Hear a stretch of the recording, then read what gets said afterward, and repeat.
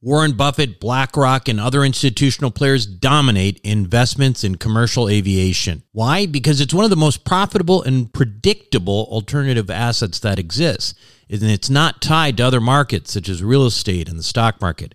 Is it safe?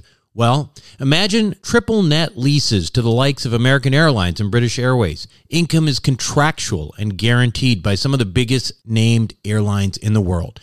That's why this kind of investment was never available to the ordinary accredited investor. That is until now. Visit accesswealthaviation.com and check it out for yourself. Invest in an institutional team with over 200 plus years of combined investment experience in the aviation sector. Conservative investing with double-digit returns and tax advantages. That's accesswealthaviation.com. accesswealthaviation.com. You are listening to the Wealth Formula Podcast with Buck Joffrey. Get ready to change your life. Welcome, everybody. This is Buck Joffrey with the Wealth Formula Podcast. And man, oh man, what a mess. This is a truly, a black swan event we are living through right now. And frankly, even those who predicted a recession, they could have no idea how badly the global economy could be crippled in just a few weeks from literally this sucker punch of a virus, right?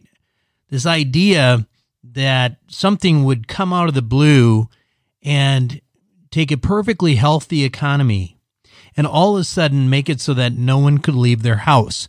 No one could work. Employers would go out of business because no one came because people are at home. People can pay debt. I mean, this is an event of really unparalleled, impact. And I think, hopefully it'll be short-lived. Hopefully it will be. But I do think that those people who anticipate this being over in April, it ain't going to be over in April. It ain't going to happen.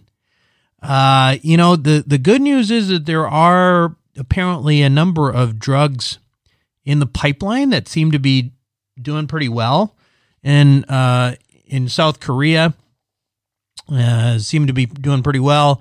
And some of the other cases in Asia, around Asia, the cases in China are down. Now, in our case, things are only going to get worse for a while.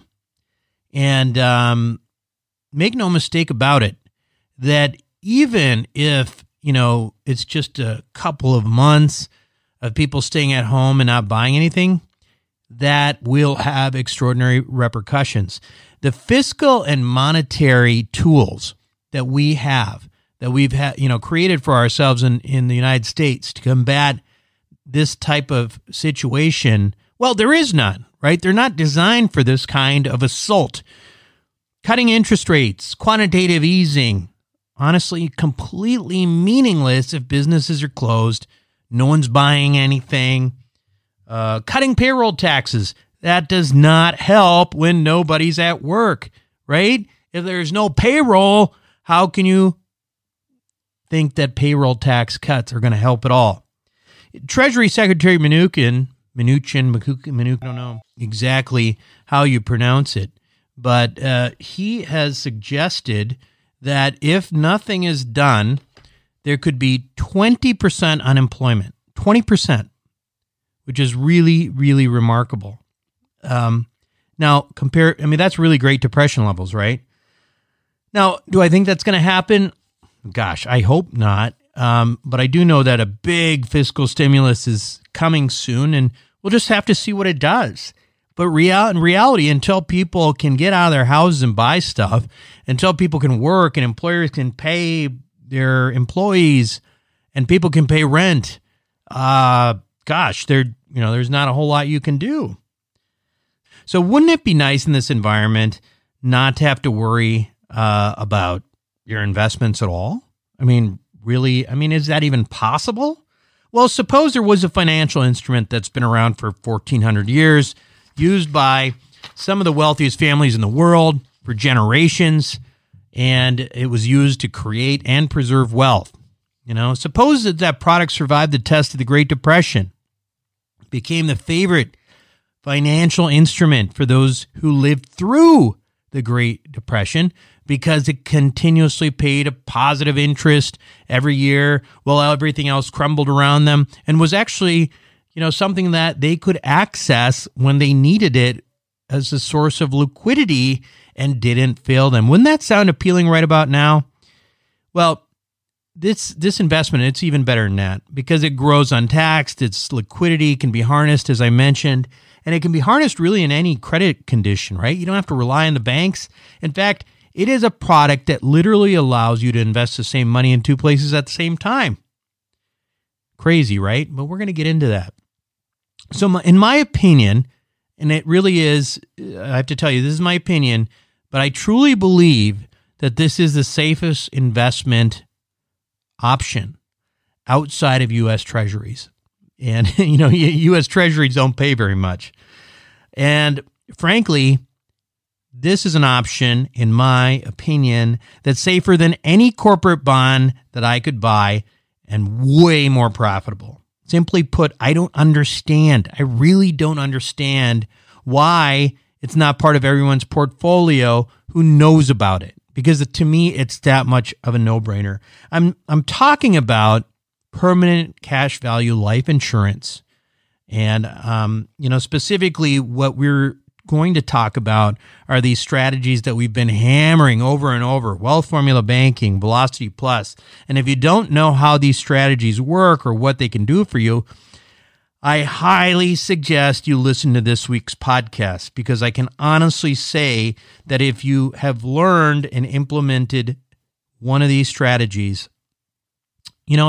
really, honestly, if that's all you did from listening to my podcast and that's something you didn't know about before, I would feel like that I have done something for you and for your family that is of great service. Now, that may sound like an exaggeration, but I use these tools myself.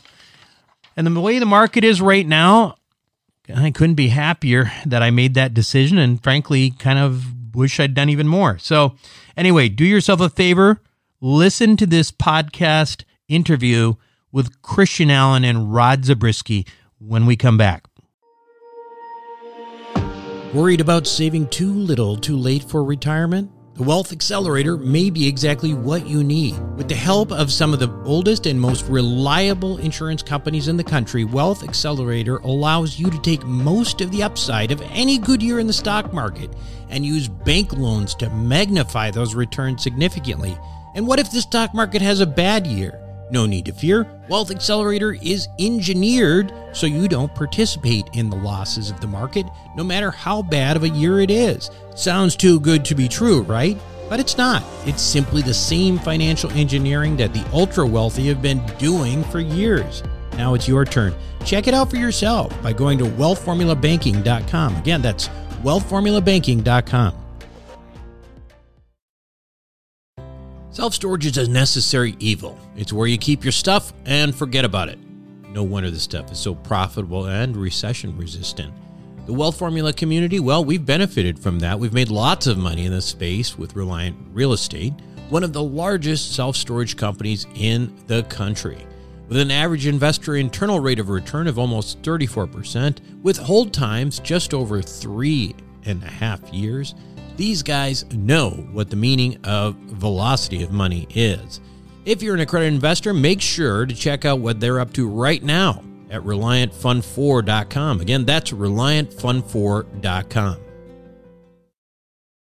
Welcome back to the show, everyone. I'm glad to have back on the show Christian Allen and Rod Zabriskie. As you know, they are our insurance specialists, basically, for permanent life insurance. Specifically, these products that we call Wealth Formula Banking and Velocity Plus.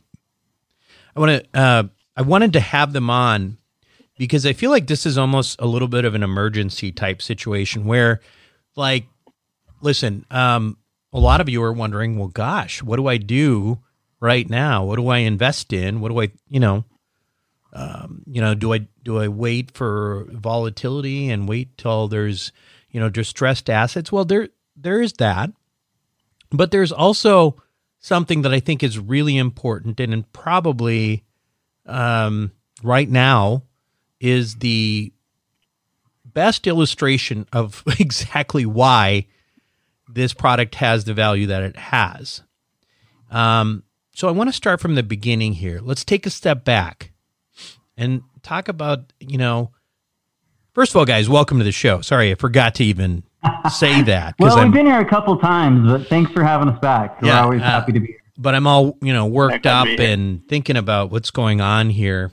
And pretty crazy time. Yeah, no kidding. So let's take a step back. The first thing I want to just remind people who are sort of maybe unfamiliar with what we're going to be talking about here is what we're talking about is, a type of life insurance. Most people think of life insurance as, just that, in case you die, your loved ones are protected and all that. And I think a lot of people have no idea what we're talking about when we refer to life insurance as a potential investment vehicle. So first, do you want to just comment on that? Term insurance, what we're used to, permanent life insurance. What's the difference? And then feel free to use in whatever context, historical, whatever you want. But why don't you start with that? Sure. So I think the first challenge that ends up coming in people's mind when they think of life insurance as a vehicle for accumulating rather than just as like term insurance is not understanding the difference between the two. So the first, there's basically three types of life insurance. You have your term insurance, which is just simple and straightforward. It's like any other type of insurance. You pay the premium. If you die during that time frame, the beneficiaries are paid out whatever that death claim is, right? So really simple, straightforward. As long as the policy is enforced, it pays the claim with few exceptions. And then in the 1980s, I guess I should step back. Term insurance existed for a long time. Whole life insurance existed even longer. Whole life insurance is kind of like the dinosaur of life insurance policies, right? It's the place that people go because they know what they want to get. They know that it's really super safe, it's predictable, and it's just going to kind of plug along and do its thing. Now, we'll talk about how we use that in a minute. Were you going to say something? No. Okay. So we'll talk about how we use that in just a second. But just from a contextual standpoint, term insurance is simple insurance in and of itself. Whole life insurance is kind of the dinosaur. It does build up cash value. So a portion of the premium that we put into it goes toward what they call the cash value. The other portion goes toward paying for the death benefit. And like I say, we'll get into that here in just a minute. And then in the 1980s, a third type of policy was created. And if you remember the 80s, right, it was booming interest rate time. And so, being in a life insurance policy, a whole life policy that was getting, 7 or 8% interest and dividend in comparison with, the CDs that suddenly started to creep up and go at, 10, 12%.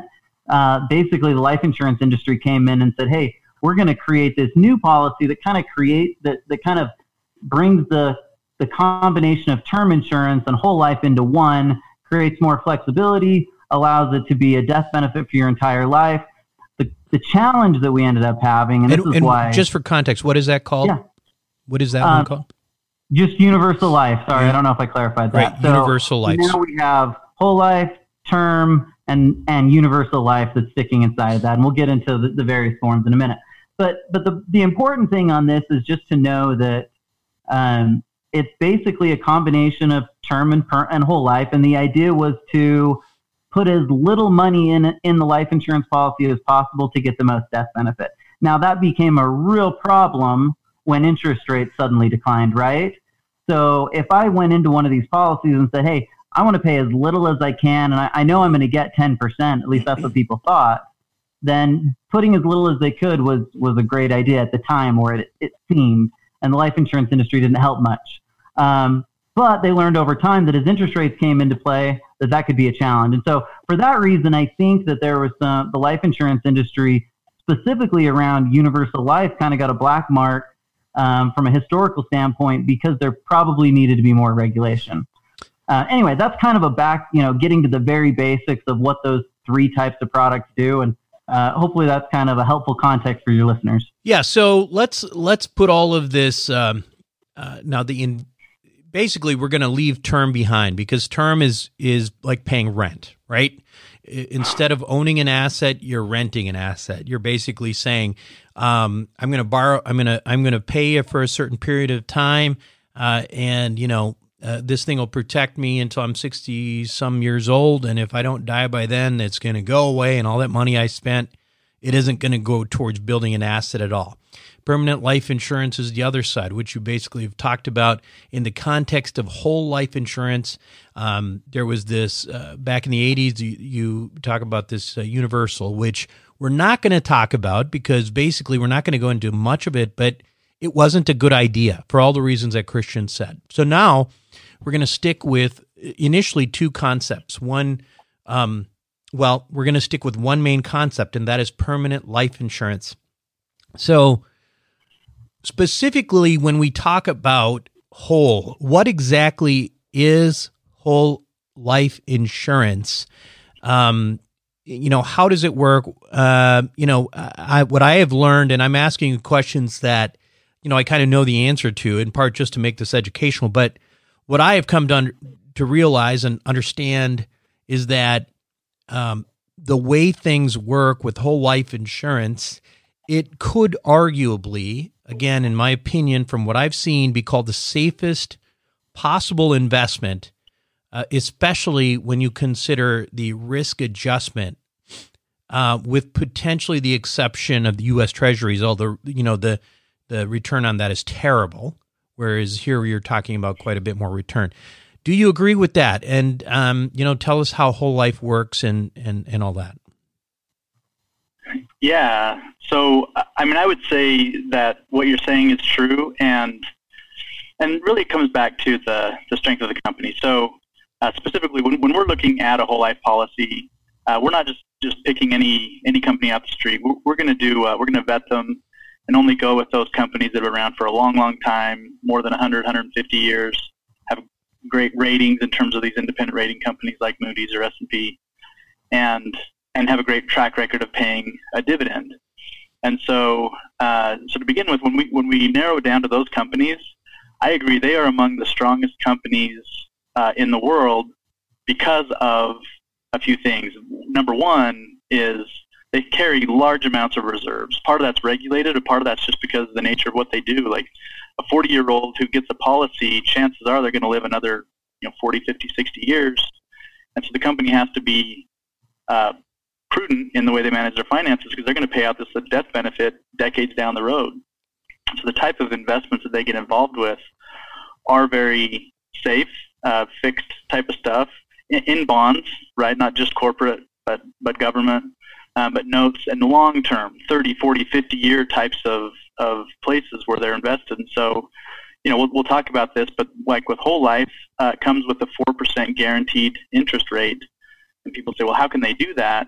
Well, the way they can do that is because of the long-term nature of it, right? If banks are offering next to nothing and continually dropping as we speak, how can an insurance company like that offer guaranteed 4%? And that's the reason why. It's because they have these, large reserves that are invested and just receiving consistent return on it. So as you mentioned, bonds, they also own some of the, the highest end, real estate assets in the country.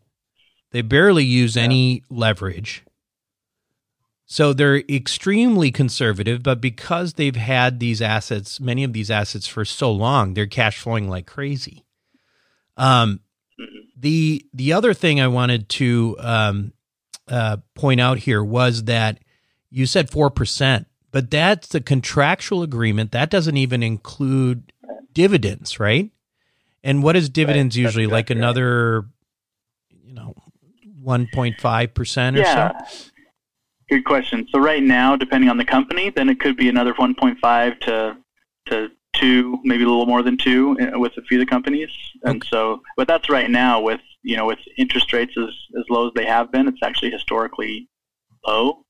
So if we ever get back to normal interest rates, if on mortgages we're back up to 6-7%, then then you would expect the dividend rate to go up, and it might put you a total with the guaranteed 4 plus the dividend more around 7 or 8. And the other question I have for you is when we say the dividends themselves, we know that the contractual number that you said was 4%, contractual, they have to pay that. The number on the dividends is variable, although even in extremely low rate environment, maybe 1.5, maybe even 2% on top of that. So we're talking about 5.5%, 6%. Has there been, for the companies that we deal with here, Penn Mutual, Mass Mutual, how often do they not pay dividends? Well, they don't miss a year. So I'll use Penn Mutual as an example. They were created in 1847. They paid their first dividend in 1849, and they have not missed a year since then. So remarkable, right? You think about it, in their backyard, they had the Civil War going, 15 years later after they formed, and they just kept plugging along and paying a dividend, right? So Great Depression, World Wars. And that's exactly right. And that's what I'm trying to get at. 4% is the contractual. Then people say, well, yeah, but the rest of it's not guaranteed. Well, how much more guaranteed do you want than we've paid through the Civil War? We've paid through, the Great Depression, multiple world wars, hyperinflation, and now coronavirus. Yeah. Right? Yeah. So the point I'm trying to make is that, this is one of those truly, in my mind, and this is the way I use it. I use it as the safest possible investment I can have. Now, of course, people are looking at those numbers and saying, low interest environment and 5.5%, 6%. Those are obviously tax-free growth, right? And it's exponential growth, right? It's compounded growth, in other words, not exponential. And so that makes a huge difference over in a period of time. Now, one of the questions that a lot of people have, though, is they say, well, I've heard that this kind of permanent insurance is, not really a good kind of investment. I mean, that's what Dave Ramsey tells me. That's what Susie Orman tells me. So why do they say that then? So my take on this is there's probably 3 things, right? So first is they're just talking to the masses. And I think there is a difference, right? So when you're giving general advice almost to nobody, then, for certain people, buying term insurance to protect their family as a death benefit play is critical and important, right? So we don't want to pull away from the value of term insurance. But ultimately, when you're speaking to the masses, you're not necessarily hitting on the people that can use it in different ways. So what we're going to talk about as we get into this conversation is using this vehicle in ways to actually significantly optimize or enhance the way that we grow wealth. So anyway, the first reason I think is probably because they're talking to the masses. The second one is probably just a general lack of understanding, right? So when we do this, we have some specific parameters that we're working around. We're going to make sure that in every single policy that we create is going to be maximum funded for cash value and low cost. That makes a massive difference. So a lot of people don't realize that there is significant flexibility within the advisor's hands and how they want to create the policy. And strategically, for the purposes that we use it, every single situation is like that. What ends up happening is they're just saying like, okay, in general, if I buy whole life and it gets me 2 or 3% over a long time, that might be okay, but you might be able to do better somewhere else. The way we're doing it is different, and I think that's really an important factor. Yeah, and I wanted to just add to that a big part of what I'm trying to get at here is that let me tell you a little anecdote, which is when I finished residency and I started looking around and I didn't know anything about investing, there were people who told me, actually it was sort of the people who were sort of the know-it-all younger docs. They said, don't buy permanent life. Don't buy permanent life. And I was like, well, okay, fine. Just, why? They said, well, because your returns are not high enough. And they say, what they would say is, buy term and invest the difference, is what they would say. In other words, don't spend the extra money on whole life or permanent life of any kind. But what was curious, though, is that as I continued to move up in, I guess, socioeconomic circles, the next thing I knew, the ultra high net worth folks that I knew almost uniformly were using permanent insurance products. And I couldn't figure it out. I was like, wait a second. Why is it that the doctors back then told me to stay away from this stuff? And all of a sudden, these guys who are worth millions of dollars, a lot more than the doctors, they're all using some kind of insurance product. And the answer ultimately was that you can't just say permanent life is good or permanent life is bad. It's like saying real estate is good or real estate is bad, right? Yeah, if you're going to buy, D-class apartment buildings somewhere with trouble keeping people in the apartment building and, poor property management, that's not a good property, right? Whereas if you have, a top level operator who is focusing on a, value add business plan, who's going to create growth, there's a tremendous opportunity to make money, right? So that's the difference. Insurance is like anything else. It's a tool. Can I just say this, Buck? This might be a good time to. Life insurance is an awful lot like real estate, right? Your listeners love real estate. Let me just mention a couple of ways that life insurance is very similar to real estate. So life insurance is like real estate in basically three primary ways, right? One of them is that we build equity in it, just like we do in real estate. Number two is that there's significant tax advantages, right? And we'll get into some of those even more in detail, but a lot of our high income, high net worth clients are using things strategically in conjunction with life insurance to maximize tax advantages. And then number three is leverage, right? And we're going to get into this concept of Velocity Plus and premium finance. And a lot of people that we talk to start to look at it like real estate in the sense that, well, if I could buy life insurance with leverage, why wouldn't I do it? Most investors wouldn't even consider buying an investment property with cash, right? Similarly, there's some really cool things that we can do with leverage and life insurance. So those three ways, I think, are a strong similarity between the two. And we all know, we love real estate. This can do a lot of the same things. So effectively, the bottom line is that the reason that you've got some people like the Susie Ormans and the Dave Ramsey's, et cetera, saying that, permanent insurance is not a good investment is because they are not talking about the kinds of structured insurance products that wealthy use. And so what we do is basically borrow from the concepts of the ultra wealthy. And we're not talking about, we're talking about the Rothschild family. We're talking about the Romneys. We're talking about, people who have a lot of money. And so that's the myth that is broken. And we're going to talk about, two of the main products, and then we'll touch on, some of the higher net worth stuff next, because I think it'll give you an idea. Go ahead. Yeah, if I can just throw something. So structure is one of them, and then purpose is another one. So just the whole reason why the Rothschilds have that policy, the way that they're using it, is very different than the audience that Dave Ramsey is talking to. Right. When someone moves from that scenario of focusing on 401ks and market investing and those kinds of things, and they shift over to this world of cash flow investing and alternative investing, and you've seen this, right? You've seen a lot of people who make that shift. There's a fundamental difference in the way that they even just think about investing. Right. And this becomes a tool that can be used in the course of doing that they just wasn't even on their radar before they made that shift. Well, that's right. And ultimately, this is, whereas normally term insurance is insurance for the purpose of insurance, and that's it. This is really an investment with the side benefit of insurance. Yeah,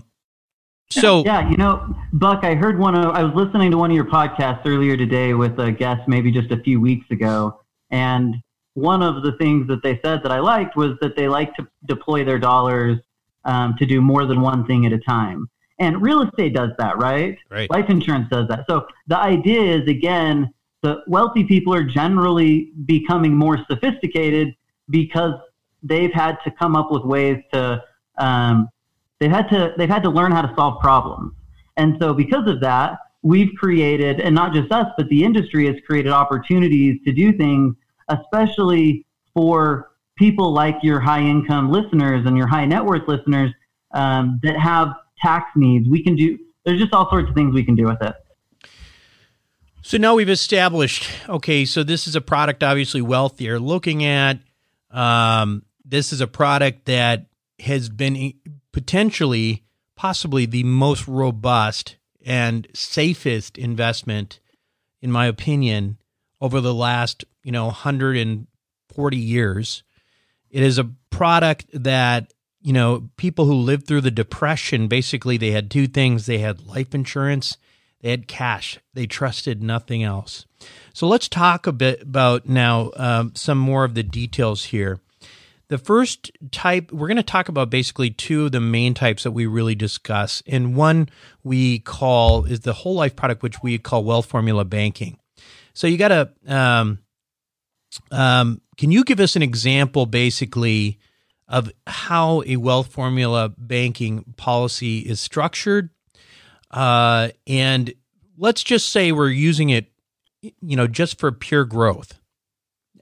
We're not even going to use it for our creative stuff that we do. Then we can touch on that next.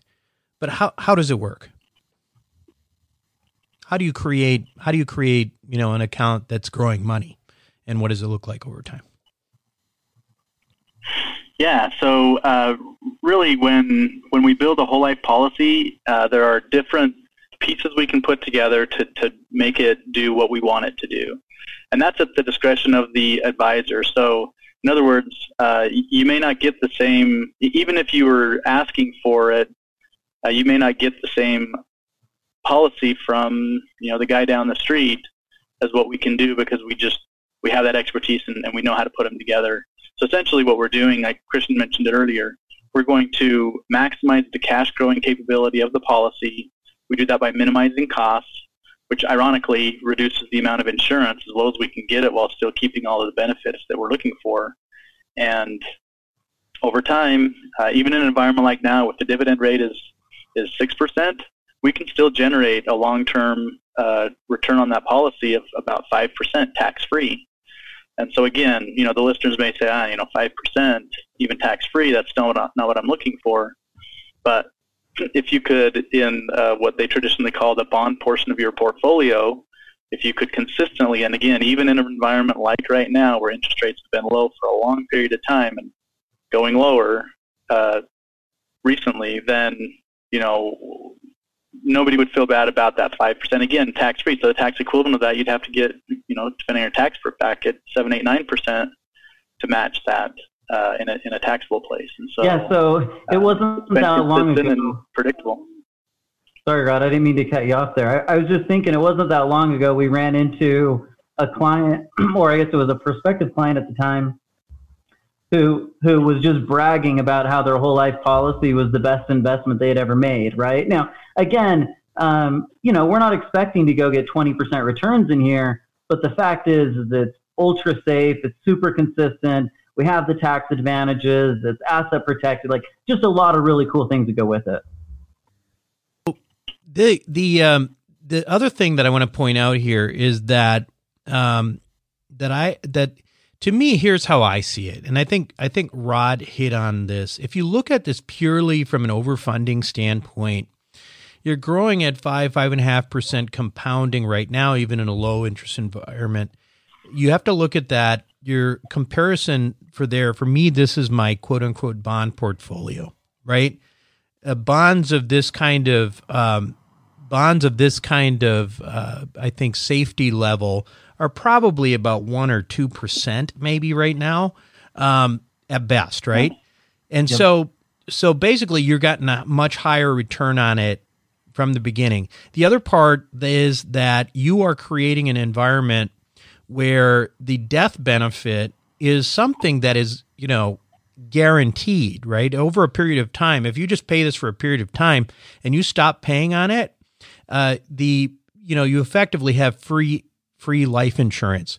So in effect, you have guaranteed, that you're leaving a legacy for your kids, which I think is really important, especially in times like now. I mean, think about, I don't know, some people might be thinking, gosh, look at what just happened to my stock portfolio. Well, if you have whole life, if you have permanent life, you are guaranteed, no matter how badly you screw up your portfolio, to leave money for your kids. I don't know about you, but that is important to me. So that's another thing I think about. Now, let's talk. Up to now, it's not terribly sexy, okay? No, admittedly. And if it were just this, I probably wouldn't be as big a fan. But let's get into where we start using this wealth formula banking concept in a lot more creative ways, okay? Because the real value of banking is its ability to become a source of liquidity that you can borrow from. But it's not like borrowing from your home equity line of credit. There is, in fact, a way to essentially double dip and essentially make money in two places at the same time. So, guys, how does that work? And can you give us an example of using it, in an example, say you used it as a down payment on a property instead of, borrowed money, put it down as a down payment on a property, and what kind of, compared to using money from a savings account, what kind of difference that could make in terms of your returns. So basically here, what we're talking about is using it as a source of leverage, right? And this is really important. Okay, so why don't you talk about first, what do we mean by double dipping? Why is that important? And then give us an example if you can. Yeah, so as we fund this life insurance policy, we build up a cash value, and we can take loans against it. So in other words, what happens is we're building up the policy, we're earning that guaranteed interest and dividend that we talked about earlier, and then as we build that, we can actually loan against the cash value of the policy and go use that. In this case, we're talking about using it to go and invest in cash flow investments. So the fact is that money in the policy and that cash value is going to grow and compound whether I loan against it or not. Okay, going back to your earlier point of it's a great place for safe growth and that kind of, that's going to happen even if I loan against it, right? Okay, so in this case, that's important. That's important. Let me just say that once again, what you just said.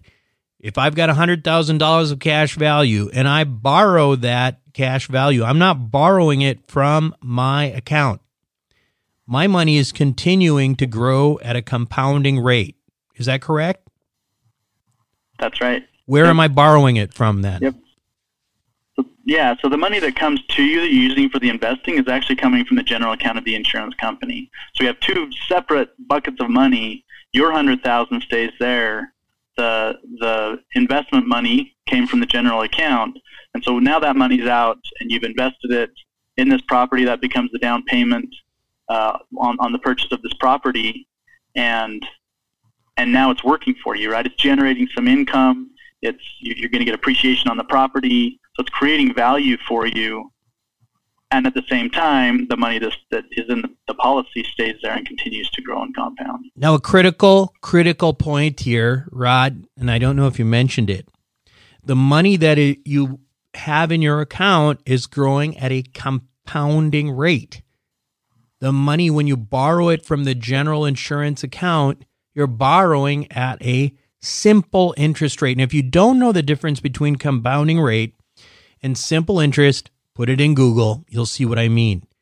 Because you could theoretically, you could borrow at a higher rate of simple interest than you're getting as a compounding rate in your account and still come out ahead. In other words, if you borrowed at 5.5% simple interest and your account was only growing at 5% compounding, in short order, you're still going to come out ahead. I know it's a little tricky to think about it, but this is a trick. This is a thing that people don't understand, and one of the reasons why people don't utilize this. But the reality is there is a arbitrage between simple and compounding interest. You're borrowing at simple, your money's growing at compounding. Okay, so sorry to interrupt you. It's so important, that piece, because that's why we call it double dipping. your money, you borrowed it, you're deploying it somewhere else, and you're still growing in your original account. That's why you're using the same money in two places at the same time. Okay, Rod, you give us an example of how a situation like that might work. Yeah, well, and you'd asked specifically about how to compare that to using a savings account for that same kind of opportunity fund, right? So we meet with a lot of people who are and have been investing in cash flow investments, and they're just running the money through their regular savings account, which is great, right? The reason they're doing that is because of the safety of keeping it there, and then the liquidity, they have access to it and they're ready for it. Well, if we can give you that same safety and access, but add on top of that some growth, some tax benefit, some insurance that you don't have to pay for any other way, and now we add this other element of the arbitrage that we capture between simple versus compound. So you take that $100,000 loan against the policy, and you go and invest that, use it as a down payment against, on this piece of real estate. Well, that $100,000 that's in your cash value acting as collateral continues to grow. Now, as you see cash flow coming off of that property, you're going to turn around and be funneling that back into the policy. Now, that's paying a form of interest, right, against the loan, but then, like you said, that becomes simple interest that you're paying. And if we were to amortize the payback of that over, say, a 10-year period of time, then by the time we get to the end of the 10 years where we've paid off that loan, there's a significant difference between the amount of interest that you would have paid versus the amount of interest that you would have earned. And so we just can't undersell or oversell, or we can't oversell the value of that arbitrage. What does that end up? I mean, I know you've done some diagrams before. I mean, can you give us some number advantages of what that might look like over a period of time? Yeah, so I think the one that we have, for example, in the webinar, we've done an example with the 100,000 and then a 20-year payback. And by the end of the 20 years, you would have paid about $65,000 of interest, but you would have earned about $165,000 of interest. Mm-hmm. So, again, I mean, understanding the concept of the difference between simple and compound is one thing, but then when you actually put numbers to it and you play it out over a period of time. So you basically came out about $100,000 ahead?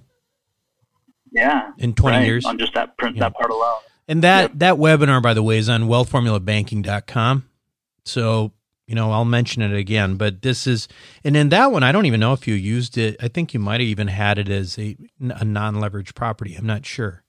And it's a relatively low amount on it, right? So the larger the policy, and then of course there's some assumptions we're making on the investments, but the larger that is, as an example, we've shown out several different scenarios, and over time for a lot of the investors that we work with, it'll literally be millions of dollars, right, depending on the size of the policy and how they use it, but it can be millions of dollars of difference.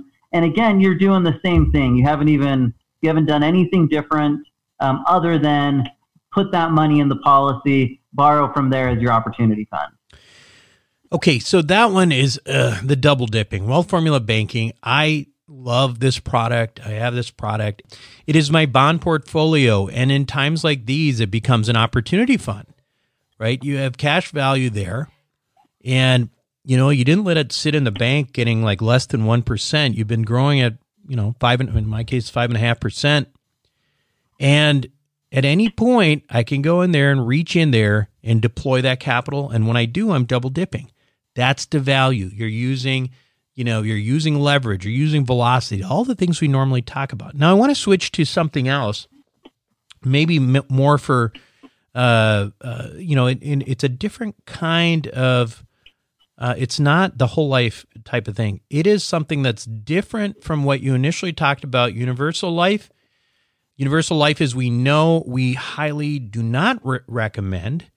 First of all, start off talking about the difference between this product that we do not recommend, which was universal life, versus indexed universal life. So one of the things that I think makes us unique as an organization is that we're not really biased toward a product, right?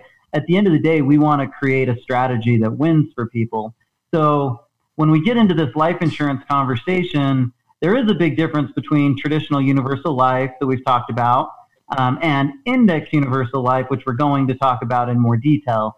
The primary difference between the two is the interest crediting rate.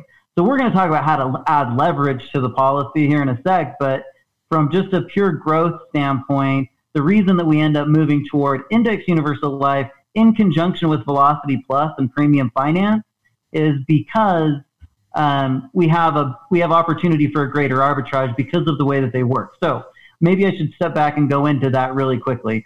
Basically, an index universal life credits interest each year based on a view of the market. So in other words, they're going to mirror the market and say, okay, the market did 10%. And what they do is they create a cap and a floor.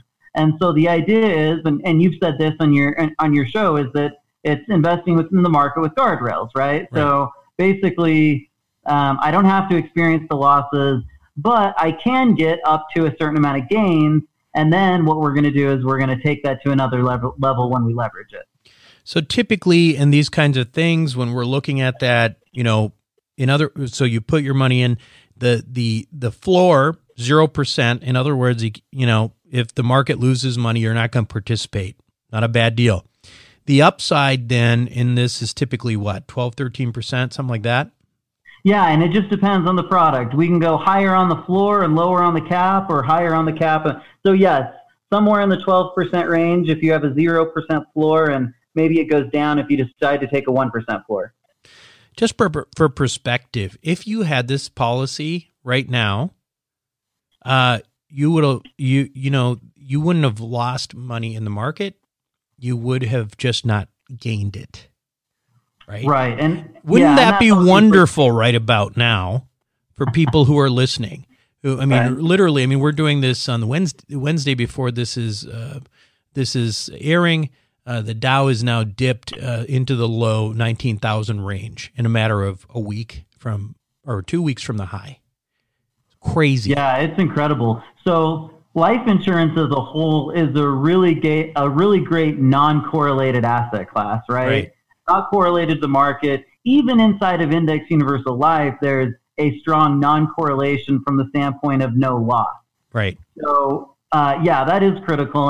And obviously we have clients that have money in the market, and, we're not quite as anti-market as some people. And yet, given the circumstances, certainly I would rather be inside of an index universal life policy, even if it wasn't leveraged, than being in the market. So let's talk about this leverage aspect, because now we said, okay, 0 was a floor, 12, 13 was the highest. Right away, I remember Tony Robbins' book. I read about this years ago, before I even, before I met you guys, before I really learned about this concept. And he just kind of blazed over it. He said there was a type of account where you could take 12 or 13% of the upside, and if the market went below 0, you didn't have to participate. And I'm thinking, tell me more. Well, he never mentioned it again. And I guarantee you people out there right now are saying, yeah, I remember that. I remember that part. I was totally interested in that, and he didn't mention it again. That's what this is. Now, what's interesting about it is if you think about that idea, all right, 0 and 13, that's not bad. But hey, what would we do in real estate if we knew that we had an upside and we didn't have a downside? Well, us real estate investors, we like to leverage things, right? Because we know if we have a cap rate of, and our cap rate is our gain, and in the context of the stock market, a 12 or 13% gain would be our cap rate for the year. If we can leverage that, we know that we could take a simple 7% in the market.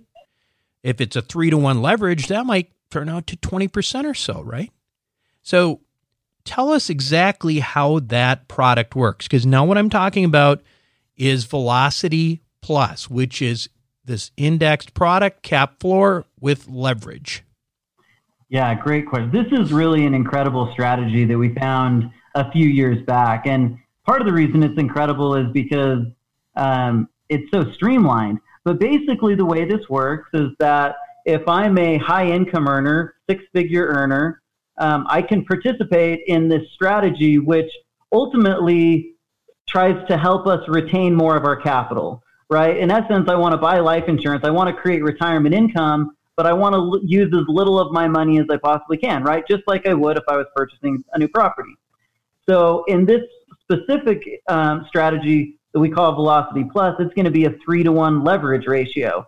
Now, we make this a really safe version of premium finance in the sense that what we're going to do is in the first few years, we're going to break it up. I'm going to fund half of it, and the bank's going to fund the other half.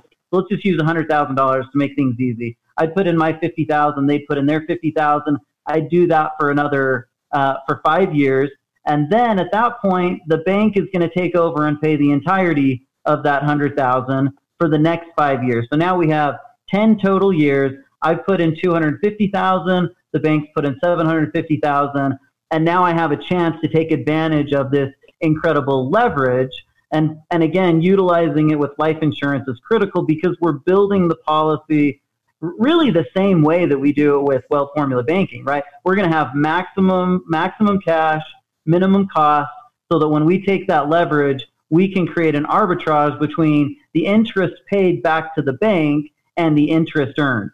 So the key to the success of the strategy is to earn a greater return than I have to pay. And what's happened is that we have this historical precedent of being able to do this really in a variety of different economic situations. And we'll talk a little bit about some of the testing we do on that. Yeah, why don't we talk about that now? Because that goes into, again, now people are saying, well, gosh, I mean, now we're talking about market exposure again. And I'm sitting here and I just lost, 25, 30% of my portfolio in a matter of 2 weeks.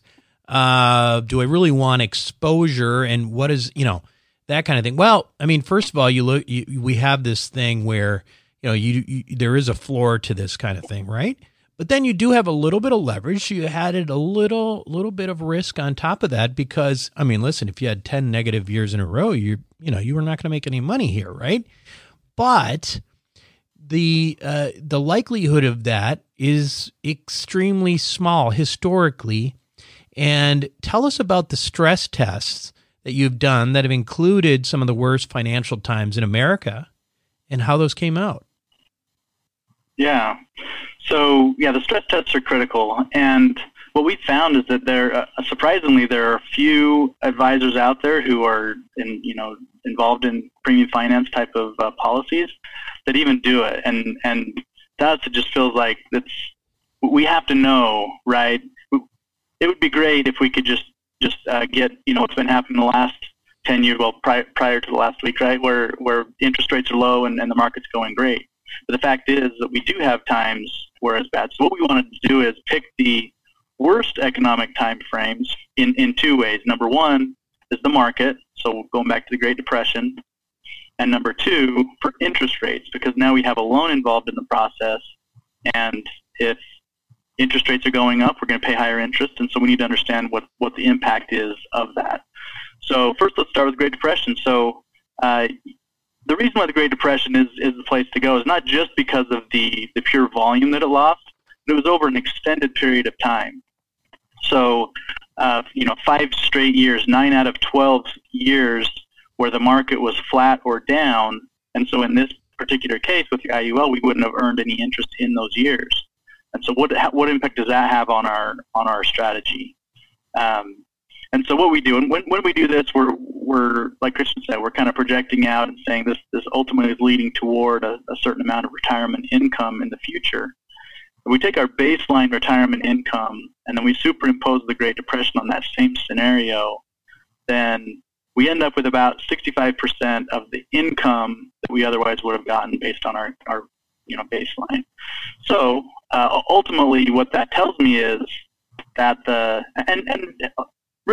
it's these types of stress tests that ultimately drove the design and the ratio of how much we're putting out of pocket versus how much we're loaning, because it just needs to be a design that is successful, so that even in a Great Depression scenario, we still come out and we're good, right? So just to be clear, 65%. 65% of what? So if my baseline projected income, let's say it's $100,000, let's say the example Christian gave, I put in $50,000 a year, finance the other So over the 10 years, I would have put in $250, the bank would have put in $750, and then let's project to age 65, and now we're turning that into a stream of income. Let's say the income was $100,000 a year for the rest of my life. Okay, on just our baseline projections. Then in a Great Depression scenario, the income would be about $65,000 a year. So not bad, even in arguably the worst period in American history. You still 7 straight years. Yeah. There's 7 straight years of negative, and they were right at the beginning, right? So That's why one of the reasons we feel so comfortable with the design is because, we've never seen anything like that. And even if we did, for somebody who is willing and prepared to go in it for longer term, it'll recover over time, right? And it'll do the trick. And so from that standpoint, we have a lot of safety nets. And then, of course, there's things that we can do to mitigate risks in other ways, right? So we sometimes talk about it like it's, you do it and then it's done. But in reality, we meet with everybody regularly and make adjustments where we need to. But ultimately, the strategy has been so successful over that time frame if the policy design is done correctly. Right, and that's critical. By the way, I should just point out that some of you may go out to your insurance broker and say, "Hey, I just heard this cool stuff. Tell me about it." And I can tell you from personal experience that most of the time they're just going to look at you and say, "Yeah, I'm not sure what you're talking about," or "Yeah, we have something kind of like that." And neither one of those is actually a good thing. Most of this is a product. These products are not something that most real insurance brokers have any clue about or have any access to do. This is a really specialized product. And Rod and Christian are the guys I trust with this. So before we cut this this talk off here for today, I want to just touch on one more thing, because we borrowed this Velocity Plus concept from the ultra high net worth, and we have people in our group that really are ultra high net worth. I mean, net worth of over $20 million, or maybe they're making even like making $1.5 million, $2 million a year. In those situations, they may qualify for a more traditional premium finance IUL. So tell us how that's different from Velocity Plus and who qualifies. Yeah. So to begin with the traditional kind of this model we were just talking about, qualification is really anyone who has a strong 6-figure income. Okay, we can get them into one of those Velocity Plus policies. So now when we're taking that to that next level, then more based on net worth, and anyone who's above say 3 to 5 million in net worth could then start to look at this kind of next level where we're purely custom building the strategy. And in this case, so on this original Velocity Plus scenario we're talking about, we don't have to come up with any kind of outside collateral. The policy itself covers all the collateral on the loan that we need. In this other design, we can custom build it, and so ultimately by bringing in some additional outside collateral, maybe something that's invested in bonds or the market or cash or some sort of liquid position, then it stays where it is and it continues to do its thing. But now we can use it as collateral. By doing that, then we can bring in additional leverage. So if 3-to-1 was our ratio on this design we talked about a minute ago, then we can go all the way up to 100% leverage, right? Usually we're doing it where there's some out of pocket, but ultimately, the balancing factor on that is what the person can come up with outside collateral. Then we can just go to town and really match the amount of leverage to the individual in their situation. Just to put that into context again, now we're talking about 9-to-1, potentially infinite leverage. I don't know if I would do myself an infinite leverage thing, but would I do 9-to-1? Yeah, I think the thing that you have to understand is right now, and the reason I bring this up is because for both for Velocity Plus and for this premium finance thing, it's probably, you're not going to find probably a better time to start this kind of thing than right now. Because that is, if you believe 1 year from now, we won't be better off than we are today. And personally, I do think because of the nature of what we're going through, that it is I'm not saying it to be short-lived, but I think it's a punch in the gut. And we know where that punch is coming from. It's a virus. A year from now, the markets, we're going to figure out what to do about this. Probably vaccinations. People will be back to work. The market, almost guaranteed, will be in a better place next year than it is in the next couple of months here.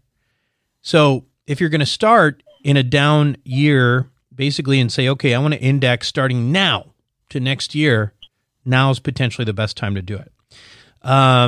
But yeah, so in the scenario where you're using that higher leverage, do you have any sort of numbers, like what kind of returns, are on that kind of pro forma? So, that's a great question, Buck. We, in that webinar that we did specifically on Velocity Plus, we used pretty conservative numbers and ended up at just over 18% as a return. And that was in the 3-to-1 leverage version. So we haven't necessarily, we probably should do another example that creates that. But what I can say is that it would certainly start moving into the 20+%. And again, if you can do that on a relatively consistent basis while getting some of those other benefits, like, for the right people, it's a no-brainer. I just tell people retained capital is the key, right? Especially for investors. Like, you've got a ton of really savvy investors listening who can go out and generate great returns. Well, all we're going to do here is we're going to continue to generate great returns in just a different way. But it's consistent with the way that the philosophy that people are using. Yeah. And bottom line is, that's a product that, a lot of my ultra high net worth friends, colleagues use. If you fall into that category, it's definitely something to look into and talk to Christian and Rod about. Now, if you're wondering why, if you're sitting there listening to me thinking, gosh, he really likes these kinds of products. I do. I really do. I'm a believer in them. I'm a user of these products. And right now I'm thinking to myself, if you're sitting at home and you've been thinking about this kind of stuff, I want to remind you, like, if you had a bunch of money sitting in banking right now, or, you wouldn't really be worried about anything. And if you had an index product right now, you'd be like, okay, well, I zeroed out. At least I haven't lost 30% of my money, right? And if I do anything throughout this period, I want you to look at this stuff, because these are products that will help you sleep better at night. To that effect, I want to point out a couple things. First of all, you can learn a lot more about everything we're talking, specifically about Wealth Formula Banking and Velocity Plus, by going to wealthformulabanking.com and watching the webinars with Christian and Rod. And you can also reach out to them via that website, again, it's wealthformulabanking.com. The other thing is, I am so, I'm so dedicated right now to this concept of providing you more information on this, that what I've asked Christian and Rod to do is actually have a webinar. We'll go over some basic, numbers, examples, but then the rest of the time we're going to use it for Q&A. I want to use it for Q&A, and I want you to come with your questions, and they're going to do basically, just a few, numbers that you can see on the screen in a webinar. And the rest of the time we're going to use for questions and get them answered. Because if you're sitting at home, now's the time to learn this stuff. And if you're interested, put it into place. Just imagine this kind of thing, this sort of, we got these black swan events. It won't be the last one you live through. I guarantee it. And the next one you want to feel better about, than you do right now. And that's just the way it always works. You just wish I had this, done that. And this is one of those things I think could help you. So again, Thursday is going to be when we do that. That is, I'll send an email about it, but the date of that is Thursday, the 26th, and that will be at 5:30 Central Time. And if you have not gotten an email about it, shoot me an email at buck@wealthformula.com. But you almost certainly should have an email if you're already on my list for that. Christian, Rod, do you guys have anything else to say before we get off? I was just going to mention, Buck, that we are going to put out some literature between now and then. I think you were planning on releasing it before we actually got into the Q&A. Yep. And that will be good for anybody that's going to be there. Check it out. Come with your questions. See if you can stump us. Great. Well, great, guys. Thanks again for your time. And again, hopefully people will reach out, wealthformulabanking.com. And we'll be right back. Welcome back to the show, everyone. Right now, I really can't think of anything better to focus your investing on than these kinds of products, honestly. I have to tell you, I mean, there could be some really good buying opportunities in real estate coming up, et cetera, but it's going to take a few months, and there's no reason why you can't do both, because you can get your money into something like this and then borrow it back and use it for that and double dip. Listen, if you have money in the market or anything else correlated right now, you're not feeling that comfortable. I understand that. The reality is we have listeners that do nothing but wealth formula banking, and that's the truth. And they've made the decision in their lives that they're done with this kind of, emotional market fluctuations and all this. They want consistency, the way that those who lived through the Great Depression, they all did too, right? They all had, that was a generation where everyone just had cash or permanent life insurance. That's it. And that tells you something, right?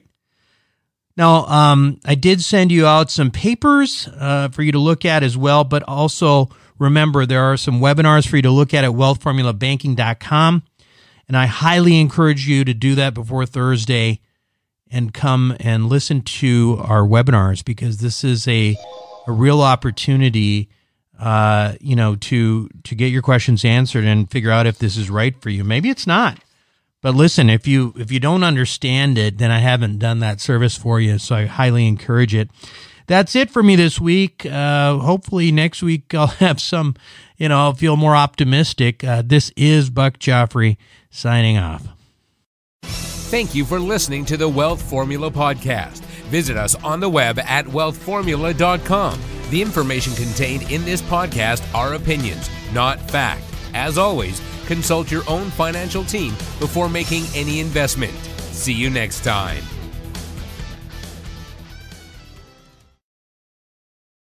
Buck Joffrey here from Sapio with Buck Joffrey. Aging might become reversible over the next 10 to 20 years. It's already being done in lab animals, so it's just a matter of time. Our challenge? To be healthy enough for when that time comes. As a former scientist and surgeon myself, my goal is to figure out how to do that and to share it with you. I wrote a book called Living Longer for Busy People that you can download for free at sapiopodcast.com. You'll be amazed at just how a few daily adjustments can add years of a healthy life for you. Again, download it for free, sapiopodcast.com.